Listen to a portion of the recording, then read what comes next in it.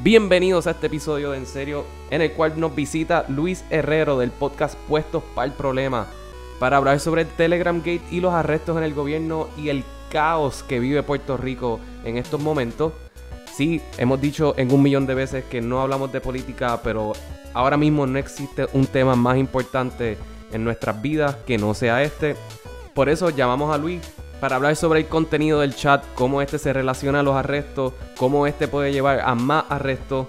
También hablamos sobre la obsesión que tiene el gobernador y su gabinete con los troles de Twitter y con Twitter en general, y cómo esto demuestra la total enajenación que tienen de la realidad puertorriqueña.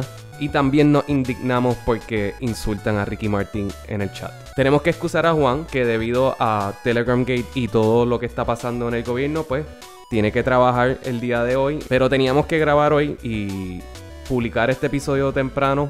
No queríamos esperar hasta el martes tampoco, porque si lo publicamos el martes, estamos grabando domingo, imagínense que al gobernador lo arresten o renuncie o pase algo. Así que teníamos que grabar y publicar lo más rápido posible.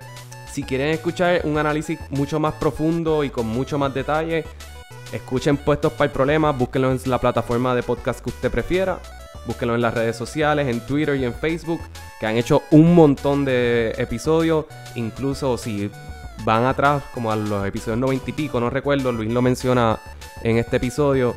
Ya esto ellos lo venían venir.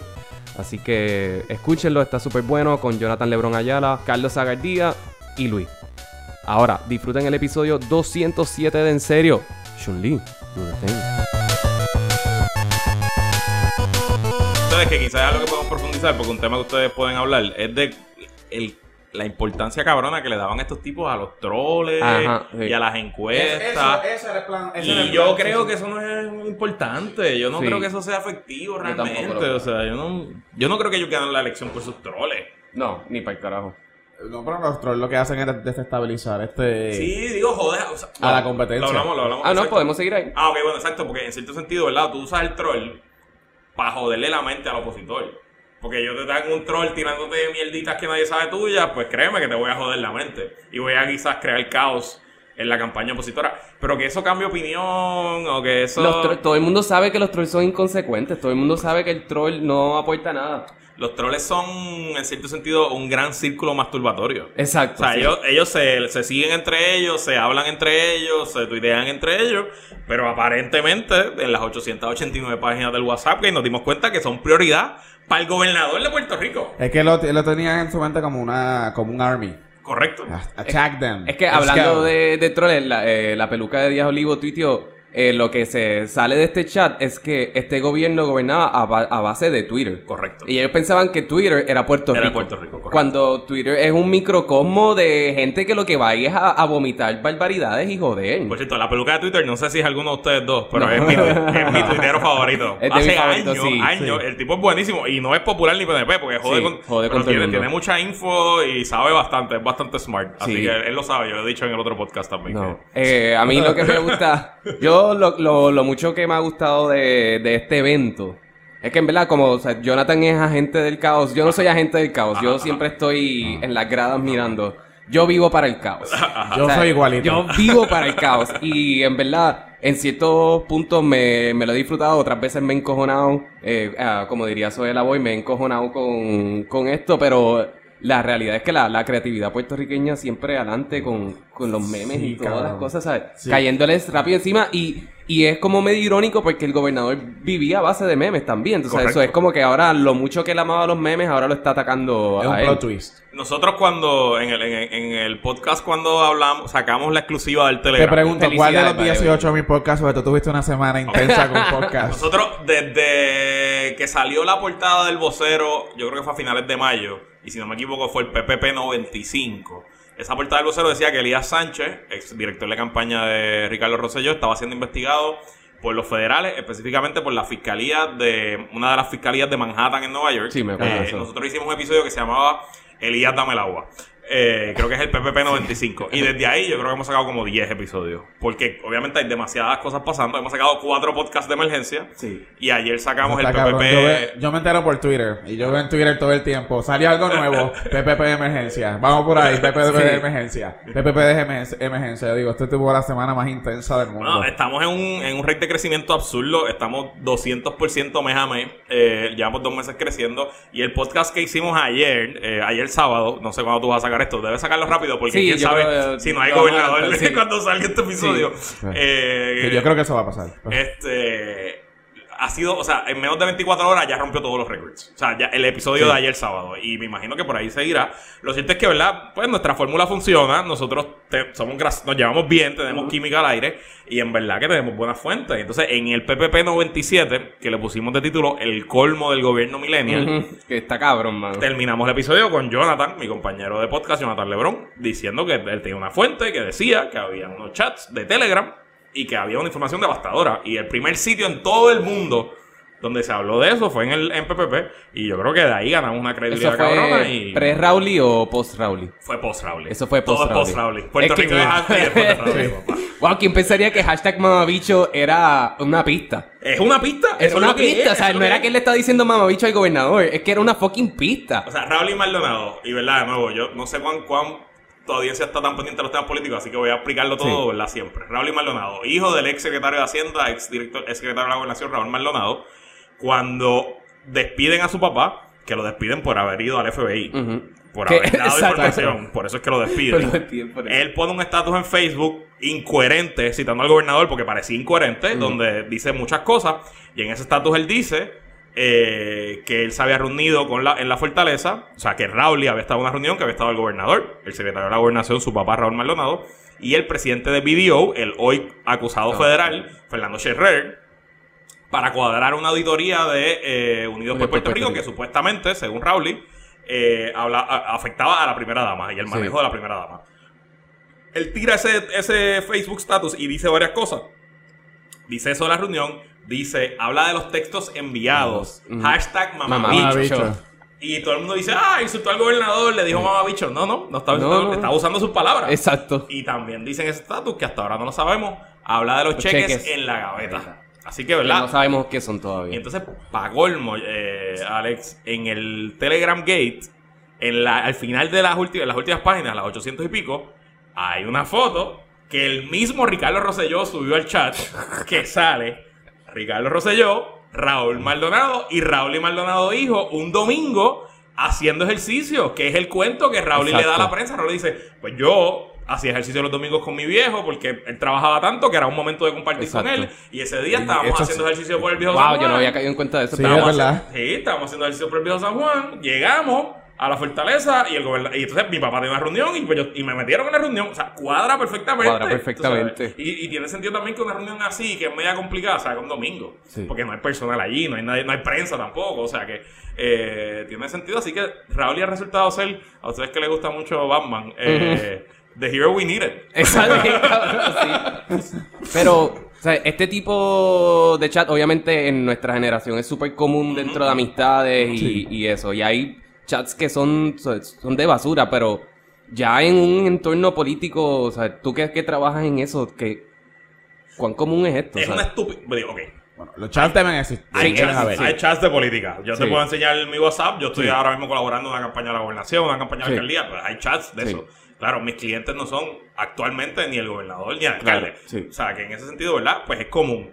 Ahora bien, hay chats de tono más adulto, hay chats de tono más profesional. Exacto. El problema aquí es que en ninguno de esos chats que tú y yo estamos, se está tomando decisiones de la vida de la gente y de gastar el dinero público. Y ahí es que está el problema. Y segundo, el gobernador y su equipo ejecutivo, sus empleados, funcionarios de gobierno, tienen que cumplir con las leyes, y las leyes incluyen que se preserven las comunicaciones oficiales, que se corran por los canales, que no se comparte información confidencial interna con personas externas. Que hay miembros que no tienen nada que ver con el gobierno. Hay gente ahí que no es del gobierno ahora mismo. No es ni del gobierno. Bueno, estaría Sánchez. Exacto. Que dejó del gobierno la posición que tenía en el gobierno en hace el verano del tiempo. 2017, que era una posición no paga, etcétera, y está ahí y activamente participando, y peor, está opinando en temas de gobierno. Hay 2 veces que él habla de cosas que él tiene clientes en el espacio. Exacto. Que en una hace una pregunta sobre el plan vital, que es la tarjeta de salud, la tarjetita de Rosselló, que él pregunta por qué estamos... ¿qué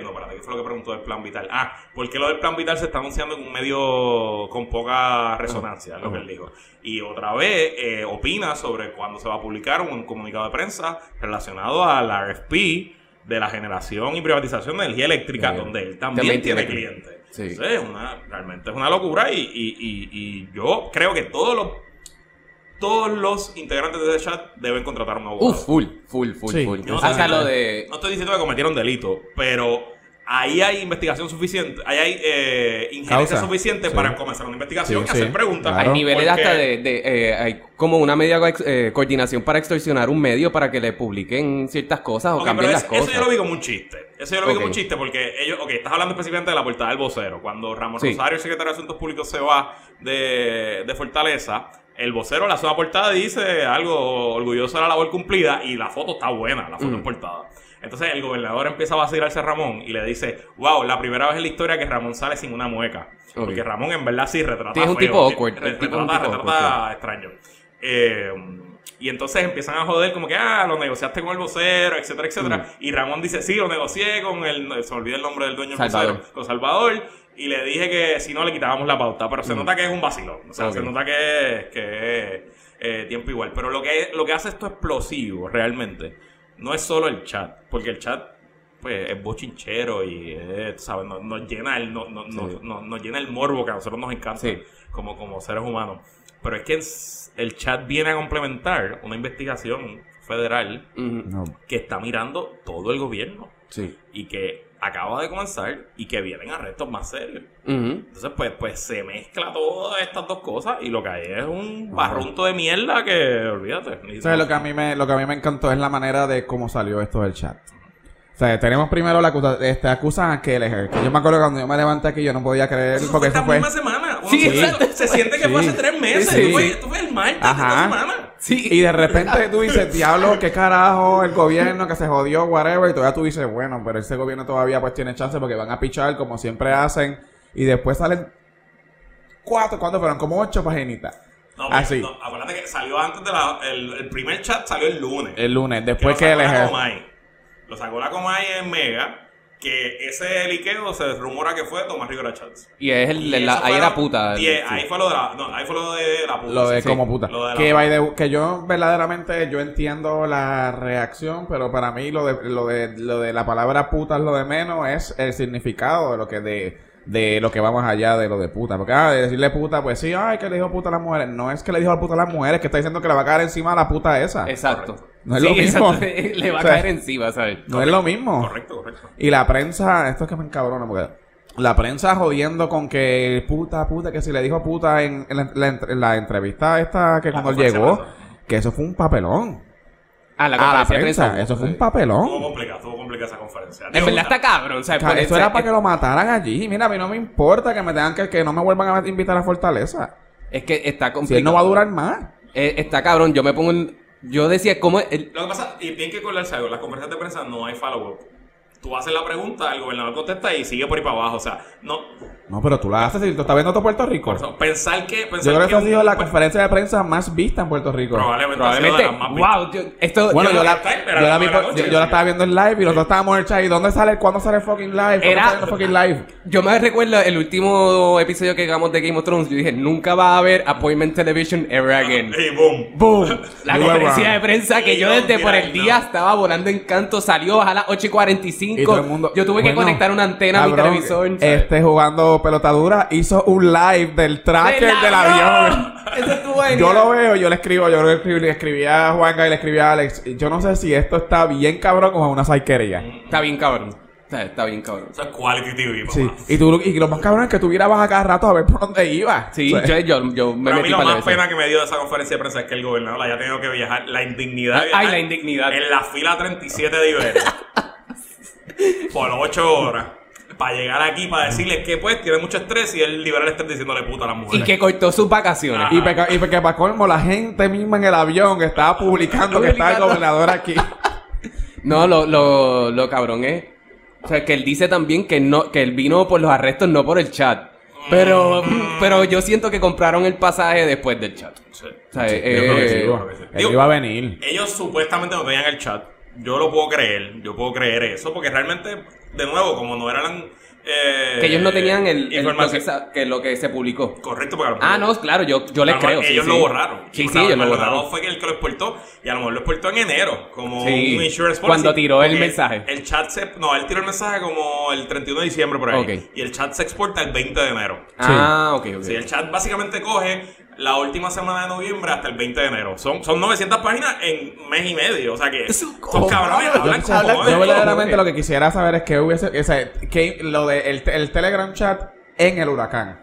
O sea, ¿cómo esa gente... wow. O sea, ellos se mudan a Telegram cuando... Después de WhatsApp. Después de WhatsApp Gate. Sí. Que está cabrón que esto esté pasando por segunda vez. O sea, más millennial no se puede. No se puede. Es imposible. Entonces ya están diciendo que ya bajaron el tercer chat. Supuestamente hay más chats. Yo no sé. Ay, Dios. No, pero yo digo que bajaron la tercera aplicación. O sea, Signal, ahora se movieron a Signal. Sí. No, y es como, brother, ¿sabes? Cabrón, ¿qué va a ser la última? Vas a volver a Messenger. O sea, I see you. Sí, bueno, es que yo lo veo de esta forma. El tipo se quedó prácticamente sin amigos. Él es Michael Scott de The Office. O sea, para él lo más importante es tener amigos. O sea, yo te garantizo que para él lo más importante es amigo, su compadre Elías Sánchez, probablemente lo van a arrestar. Lo van a arrestar. Es como... Él tiene que estar... Yo estoy reviendo The Office ahora mismo. A la misma vez que está pasando... Y son la misma persona, mano. Sí. O sea, está cabrón. Sí, el nene que para ser cool tiene que ser como el malito. Sí. Eli, lo dije en mi podcast. Y yo creo que esto es tan devastador no por algo en particular. No porque le dijo puta a Viverito. Sí. No porque insultaba a Benjamín Torres Gotay. No porque le arrestaron a la secretaria de Educación. Esto es devastador porque tira al piso la imagen que le han ido construyendo desde que el muchacho empezó en Boricua. Ahora ¿cuál es la imagen que han querido decirle a Ricardo Rosselló? Que es un muchacho humilde. Que es humilde, exacto. Inteligente. Trabajador. Que trabaja con cojones, que se levanta a las 4 de la mañana a trabajar. Que es un hombre de familia, que ama a su esposa, a sus 2 hijos, a su perrita. Sí. Y este chat lo que demuestra es que no, que es un huele bicho de marista. Sí, exacto. Eso es lo que es. Es un huele bicho de marista. Lo que es. Y yo soy de San José y yo conozco muchos huele bichos de San José y de San Ignacio. Pero conozco muchos huele bichos de marista and he fits the fucking bill. Él es el macharrán boricua típico. Es un pendejo. No es tan inteligente. No es tan aplicado. Es imagen. Lo que es un nene de papi. Es en la jodera y ser el nene y llegar a donde llegó. Y yo creo que entonces, en la política, usualmente los ataques más devastadores son los ataques de carácter. Sí. Los ataques que le comprueban al ciudadano que esta persona no es la que dice ser. Sí, porque se supone que sean above reproach, tú sabes. Correcto. Y entonces, pues realmente, esas son las cosas de las cuales uno usualmente no se puede levantar. No. Y yo le comentaba esto a unas amistades, les decía, ¿sabes? Ricardo Rosselló nos acaba de cagar el hecho de que jóvenes se puedan volver a postular. Puerto Rico no va a tener un gobierno, un millennial como en 20 años. Como en 20 años. O sea, vamos a volver a los tipos de 70 a 60 años otra vez. El peor que sale aquí es Pablo José Hernández, el nieto de Hernández Colón, que ese cabrón no va a poder correr.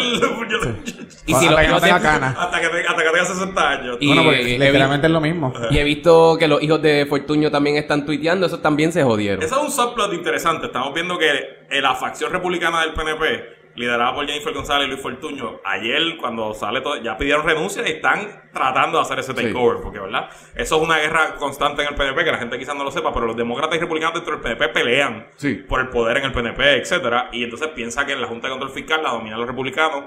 José Carrión III está en la campaña de Donald Trump. Luis Fortuño es el más republicano de todos los republicanos. Otro huele bicho de marista también, Luis Fortuño.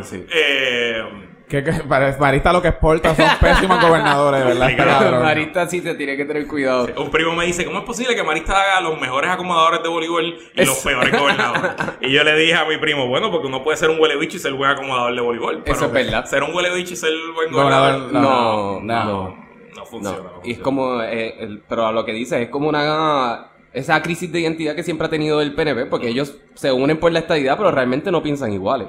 Y entonces, otro problema que el gobernador tiene seriamente, y aquí entrando más allá del chat, cuando vemos las acusaciones que salieron esta semana, que acusaron a la secretaria de Educación, Julia Keller, a 2 de sus ayudantes, acusaron al presidente de la firma de contabilidad BDO, de apellido Ferrer, creo que es Eduardo, acusan a la directora de ACES, que es Angie Ávila, y acusan a este señor que nadie conocía, Alberto Velázquez Piñol.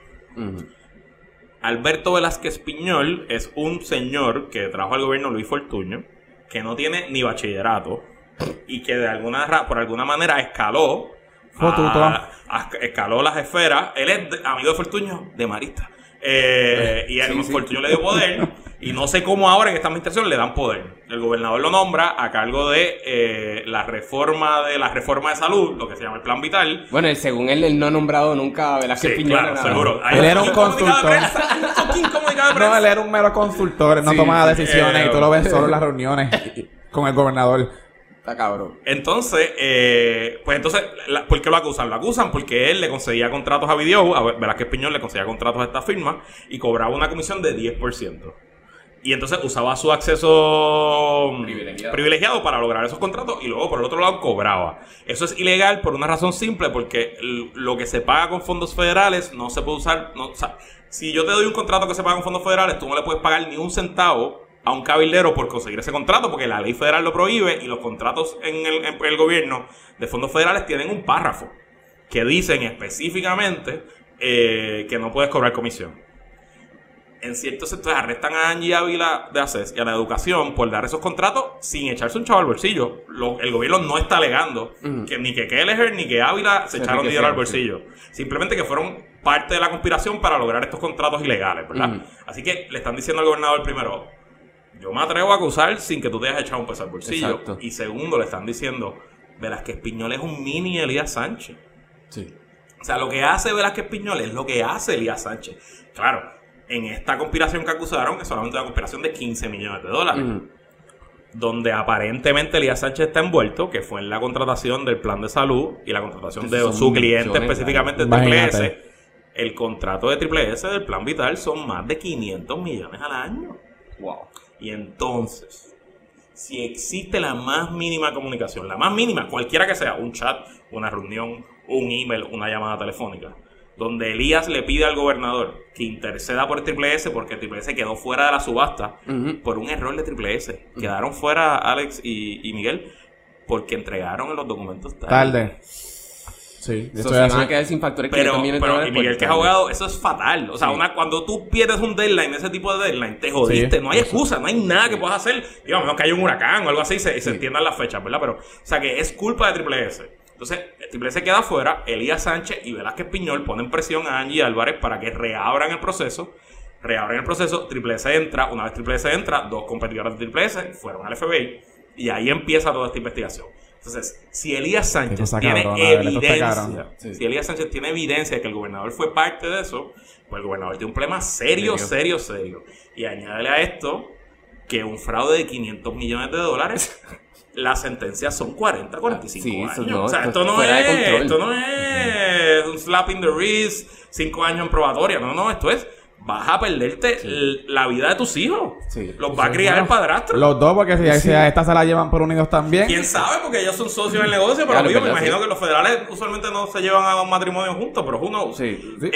Bueno, yo no me estaría bien cabrón de él. Y entonces, ¿qué va a pasar el día que arresten a Elías? ¿Dónde está él? Nadie sabe. No ha hablado él la última expresión se la dio a Melissa Correa, al vocero, cuando salió esa portada de que lo estaba investigando. Y él dijo que eso era un error, un malentendido. Eso fue lo que él dijo. El día que lo arresten, los federales, los fiscales se van a sentar con él y le van a decir... Le van a poner presión para que... ¿Hablas o para encarar para arriba? Mira todo lo que tengo, 45 años preso, o háblame de tu compadre. Entonces, por eso es que tú ves que en la conferencia de prensa el jueves le preguntaron de Elías muchas veces. Y el gobernador hasta atrevió a decir que él no sabía quién era FDO en el chat. Que, cabrón, ¿cómo no vas a saber quién es Elías? Bueno, pero eso es evidente. Y segundo, nunca lo vas a escuchar hablar mal de Elías, jamás. Eso no va a salir de su boca. Y por eso es que esto está bien, cabrón. Y dijo que no lo veía que lo ha visto en los últimos 3 meses, pero que hace tiempo no lo veía, que es medio, no sé qué time frame es ese, pero... Parece que no se hablan hace tiempo, probablemente desde la portada del vocero decidieron darle shutdown a sus conversaciones. Yo supongo, pero aquí esto me trae otra preocupación. Yo creo que el gobernador ahora mismo no tiene abogado. Y que no ha tenido abogado en todo este proceso. Se nota. Entonces, pues si en efecto es eso, puede haber cometido un montón de errores. Sí. O sea, él puede haber hecho influencias indebidas, obstrucción a la justicia, o sea, porque es complicado. Bueno, y su asesor legal estaba en el chat así metiendo las patas también. Pero Falfo no es un abogado criminalista. Él necesita un motherfucker, un abogado de $1,000 la hora, un tipo que haya visto esto 1,000,000 de veces, que les diga, cabrón, tú sabes. Pero me parece que no tiene abogado y está cometiendo un súper error. Un error. Bueno, es que algo tan bobo como lo de Raúl Maldonado, despedirlo, tú puedes despedirlo por lo que te dé la gana, pero tú vas a decirle al público que lo vas a despedir. Se le fue la máquina. Porque fue al FBI antes de venir. O sea, ¿en qué fucking cabeza cabe eso? Para mí lo que pasó fue lo siguiente. Al principio todo iba, se veía como todo bello y precioso. Durante el huracán parece que le cayó una planta de zinc a ese corito completo y quedaron esto porque después del huracán esto ha sido un desastre. O sea, se destapó todo el papelón que era esta gente. O sea, en términos de comunicaciones y todo. Y esto se lleva diciendo por tiempo. O sea, la ineptitud de Unidos.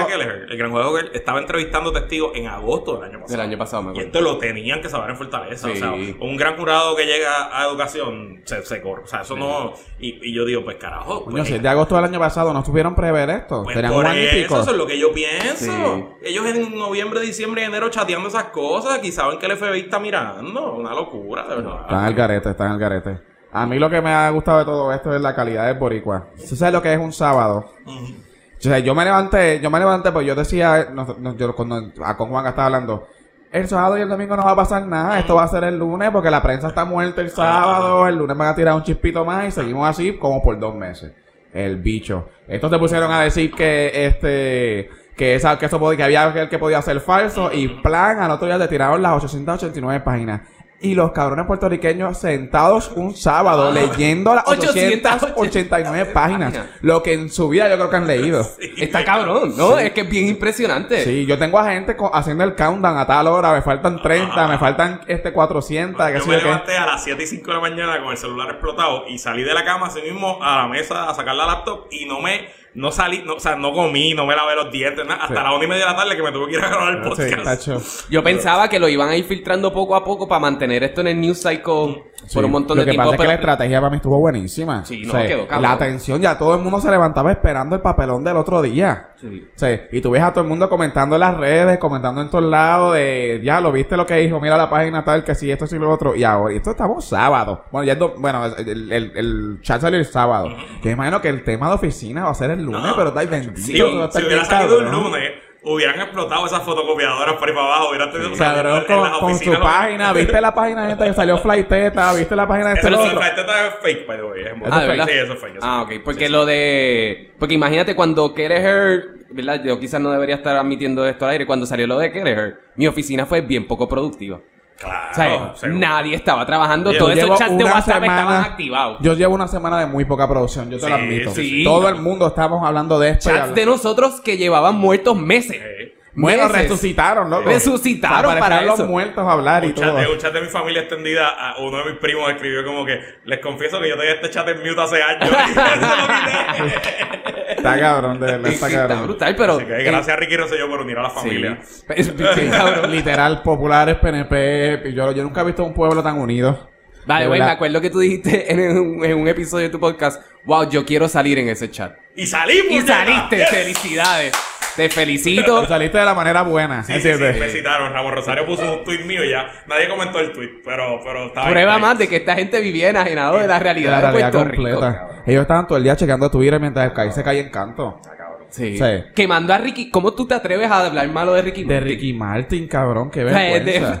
La única persona Ricky que todo el mundo que no comenta nada de política. Cuando él dice que él tiene que renunciar, tú sabes que esto trascendió a otro nivel. Sí, habló San Benito también, pidió, pero eso era de esperarse. Yo pienso, si yo fuera el dueño de una agencia de publicidad que tiene 50 millones de pesos en contrato, yo no tendría tiempo para estar jodiendo tanto ese chat. No, cabrón. Y obviamente tu cliente principal es el gobernador de Puerto Rico. Sí. Pero es que él yo me imagino que se visualizaba como un ejecutivo de cuentas y que será su cliente, exacto. Eso es lo que era. Pero... Tiene que ser porque, mano. Pero peor aún, si tienes 50 millones de dólares y tú trabajas en una agencia de publicidad, tú debes saber simplemente lo que tienen que estar haciendo en todos lados. Claro. Bueno, obviamente acuérdate que hay un tema de comunicación de todos los días, porque las cosas cambian. Sí, pero hay una comunicación todos los días y estar literalmente todo el día comunicándose. Sí. Pero él hasta opinaba en PR, o sea, en cosas que no le tenían que ver nada. Él sabe de todo. Yo opino, o sea, yo en una situación... Bueno, definitivamente de relaciones públicas no tienen a nadie. Porque esto ha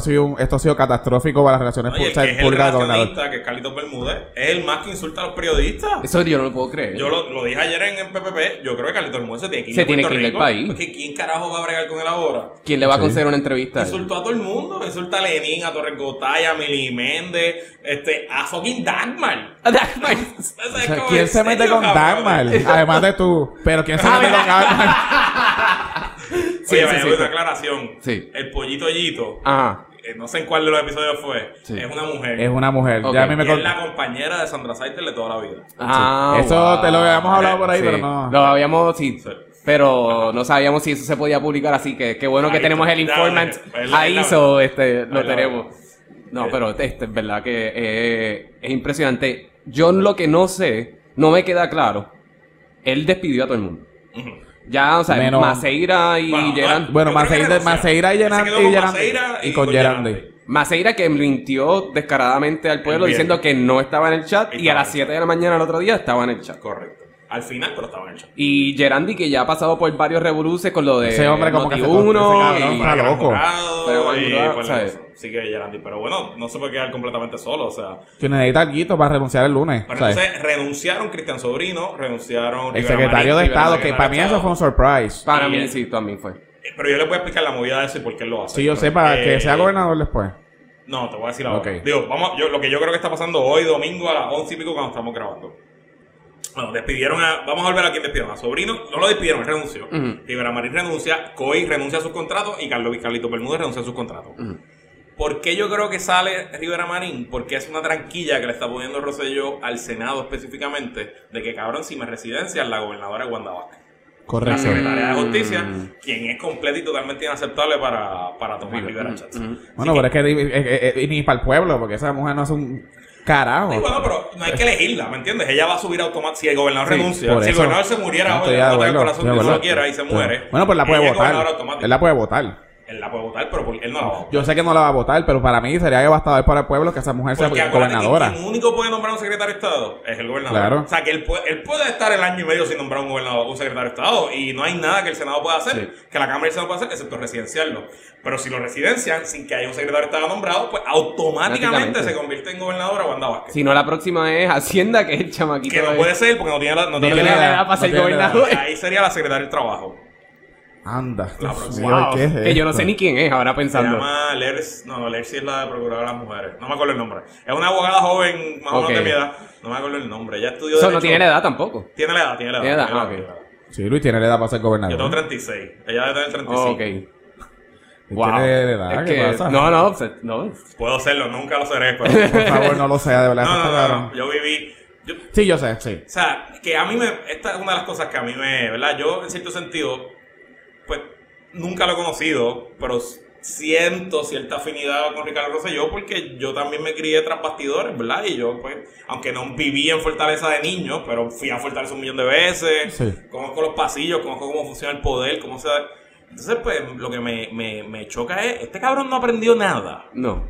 Hijo de la gran puta, de verdad, no aprendió nada. He's a spoiled brat. Eso es. Bueno, no aprendió desde los Carey, imagínate. Eso es, o sea, simplemente es una vida sin consecuencias, una vida sin ningún tipo de repercusiones por sus acciones. No tenía. Y se acostumbró. Él siempre ha sido así. Sí. Entonces, uno pensaría que un gobernador Rosselló, con lo que implica ese apellido, sería el más limpio de todos los gobernadores, el más fuerte contra la corrupción, pero no, y crearon un esquema, y este esquema está en todas las agencias de gobierno desde el principio del cuatrenio. El pliego acusatorio comienza el 27 de enero del 2017. O sea, ellos dicen desde el 27 de enero hicieron esto y esto y esto.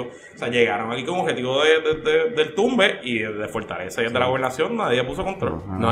Culpa del pueblo por no darse cuenta que un Rosselló y un Rosselló. Es que es la realidad. Rosselló nunca más. Estaba dicho ahí.